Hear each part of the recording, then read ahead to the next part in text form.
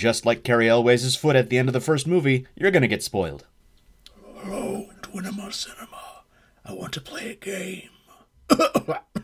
Oh, sorry about that. It is I, Max, your, one co-host this time, the Soul Brother, if you will, for a new segment of Twinema Cinema.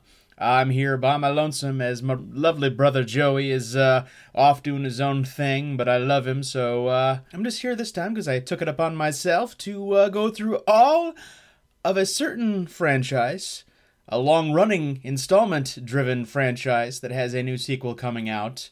And, weirdly enough, this time at least, it's not Fast and the Furious. I watched all of the Saw movies, as there are 8 of those things to go through. And I'm here for a mini field trip, if you will, to insert city name here, as they don't actually name the city in the movies.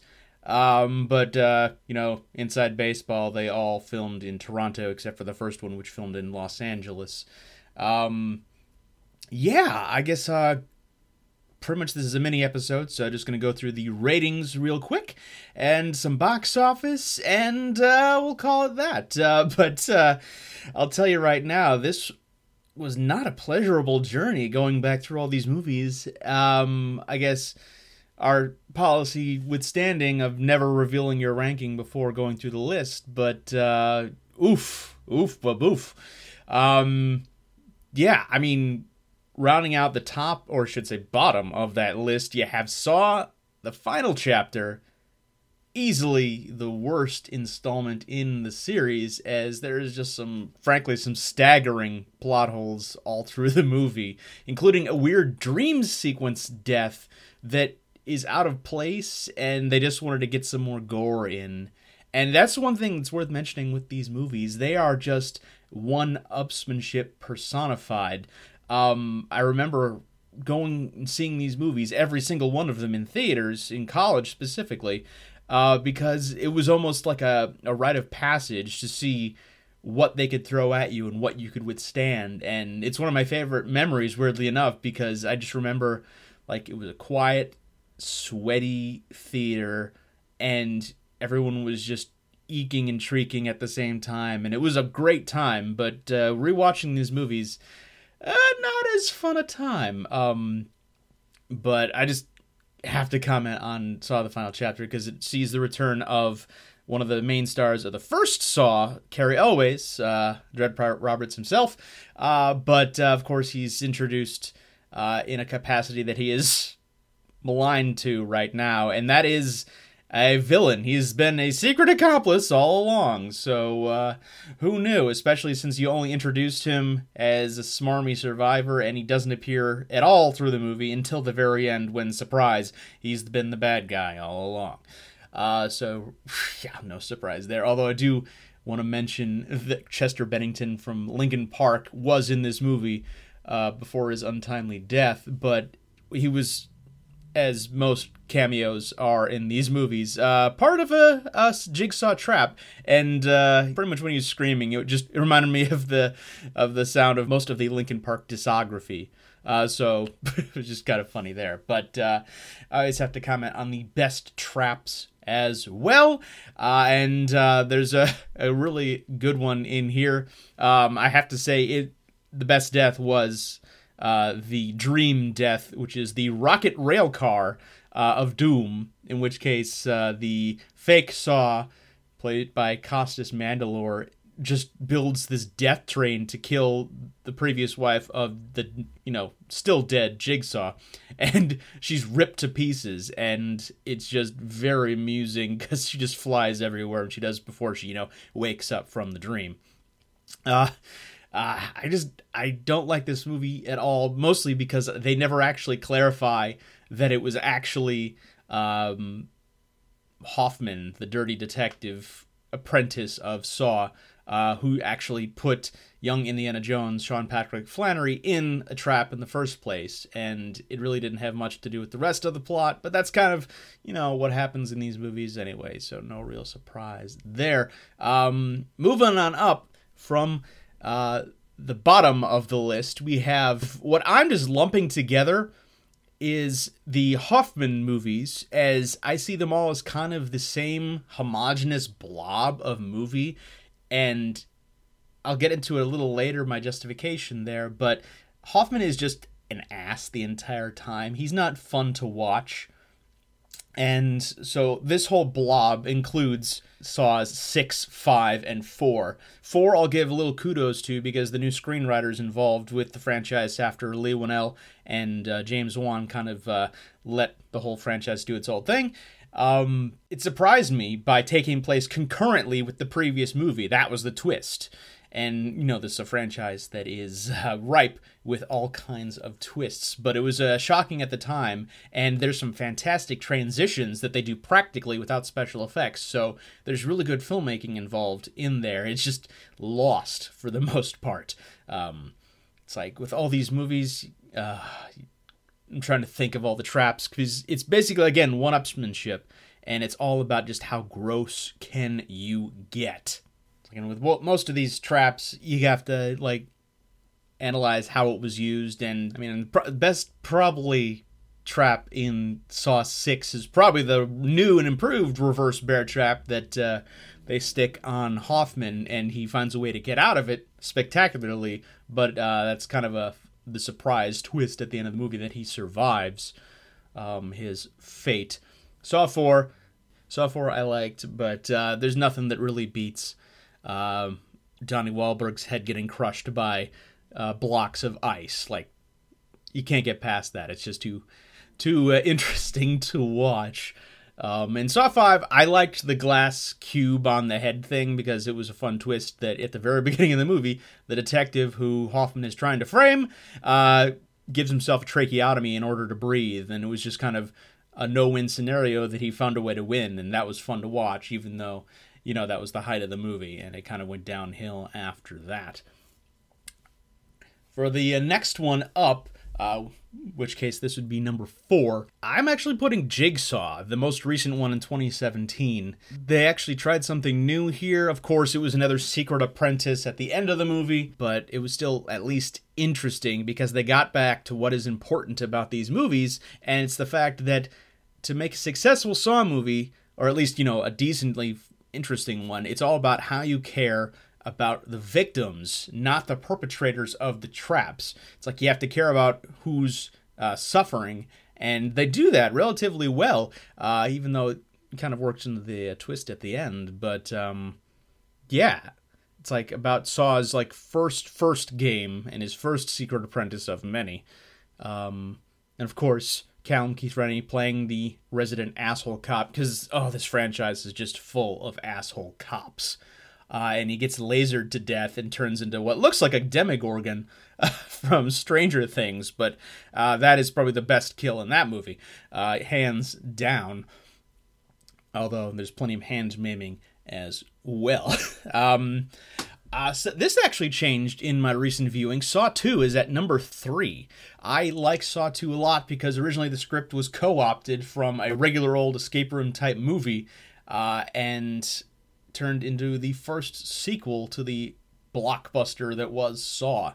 I always remember this one because it frustrates me to no end because the production design is decent enough to where you can see the clues for all the other characters that aren't even addressed in the movie in the background and hidden elsewhere. So, like, if this was an interactive type movie, you almost think you could, you know, go find the envelope for that one character that was never addressed because they were just forgotten because of the plot. And then you're introduced to Donnie Wahlberg's character, Eric Matthews, which I will never get over. His name is Eric Matthews, like Will Friedle's character in Boy Meets World, and I just wanted him to yell Fee-hee-hee-hee at somebody in the movie, and it would have not felt out of character at all. The cringiest part of this movie is the needle pit that, of course, the first secret apprentice we're introduced to, Amanda, is thrown into by just the worst person ever, played by Frankie G, into a used syringe pit, and it is painful to watch. And I can just remember the theater just collectively, and weirdly, at number 2 here is Saw 3. And Angus Macfadyen plays the main guy being tested, so we think, and he's just run through the gamut of personal revenge and forgiveness, and it's a good subplot, and we actually feel him going through that. But the real test, the twist in this movie, is Amanda, the first Secret Apprentice, being tested, and just her dedication to the lessons that Jigsaw is supposed to be teaching. And yeah, the fact that the whole movie is basically her test the whole time is a fun twist. But yeah, like, I cared about Angus Macfadyen's plight, so it was definitely more successful there. Although one of the tests involves this guy supposedly drowning in eviscerated pig entrails, and it is easily the grossest thing in a saga of gross things. And it's like, yeah, that made me gag every time. And of course, number one, the first and great Saw, hosting easily one of my favorite twist endings of all time, that with John Kramer, the Saw killer, played by Tobin Bell, secretly in this escapeless escape room the entire movie, and it's nuts. And the reason it's a great movie, and it's the only good one, honestly, in this series, is the fact that it focuses on the two main characters. One, Adam, played by co-writer Lee Winnell, and Cary Elwes playing Dr. Lawrence Gordon. It's their story. Like, they lost style, try to figure out how they got in this room, and the reason they're in this room as well, and why they deserve their punishment. And it's about those two people, and everything else is frosting. Like, Danny Glover, he's this vengeful cop who wants to pin the whole thing on Lawrence Gordon, and yeah, it's deceiving you the entire time. It's her intent, and every other movie after that loses it, and I can see why James Wan cleared himself of the franchise for the most part and moved on to better things. And yes, Aquaman is one of those better things. So with this movie franchise, it is impressive to say the least. Like, there are 8 of these things, and 7 of these 8 movies came out every single year for a decade, pretty much. 2004 through 2010 saw a movie a year, which is impressive, to be clear. Like, and each of these movies cost nothing to make. I mean, honestly, it looks like it on screen, and they didn't get any big-name actors, even though, you know, Cary Elwes famously got screwed out of some money because he didn't get paid in the back end when Saw turned out to be a hit. But each of these movies cost less than $10 million, with the exception of Saw the Final Chapter, because it was, you know, first advertised as Saw 3D, so that was expensive to produce. And of course, you get Cary Elwes because he wants money. But the first movie famously cost $1.2 million, and it made over $100 million at the box office. So clearly sequels were going to be made. Budget kept going up, although it stayed about the same. Like, it was $4 million for Saw 2. It made $147 million. $10 million budget for Saw 3, the most profitable at $164 million. This is all worldwide. $10 million again for Saw 4, $139 million, and then $10.8 for Saw 5. $113 million when, you know, you start this first see the dip. Sequels do get in profits. $11 million for Saw 6, $68 million, the least profitable of all of them. $20 million budget for Saw 7, $136 million, and Jigsaw number 8, 7 years later, kind of went back to the basics. $10 million budget for a $102 million gross. And I'm not going to get too much into the Rotten Tomatoes scores on these movies, as pretty much all of them are abysmal, save for the first Saw, and deservedly so.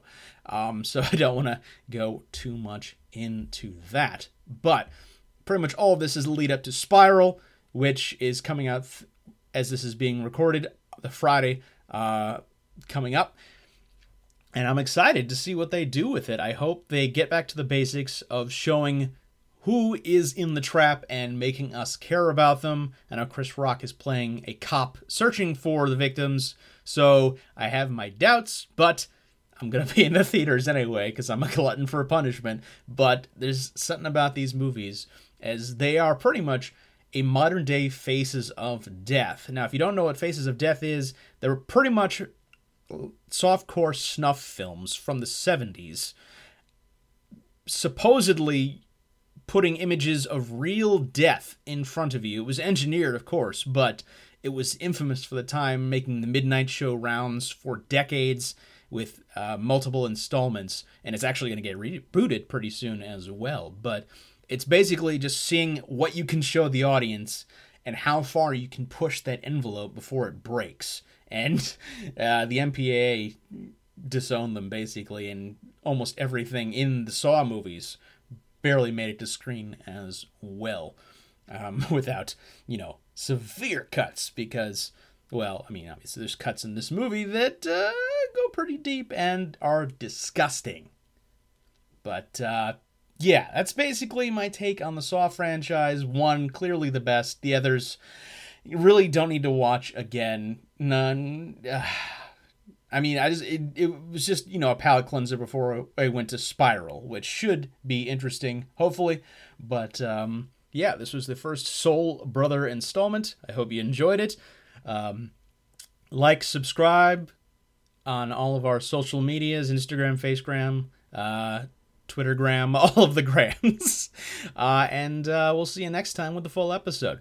Thanks.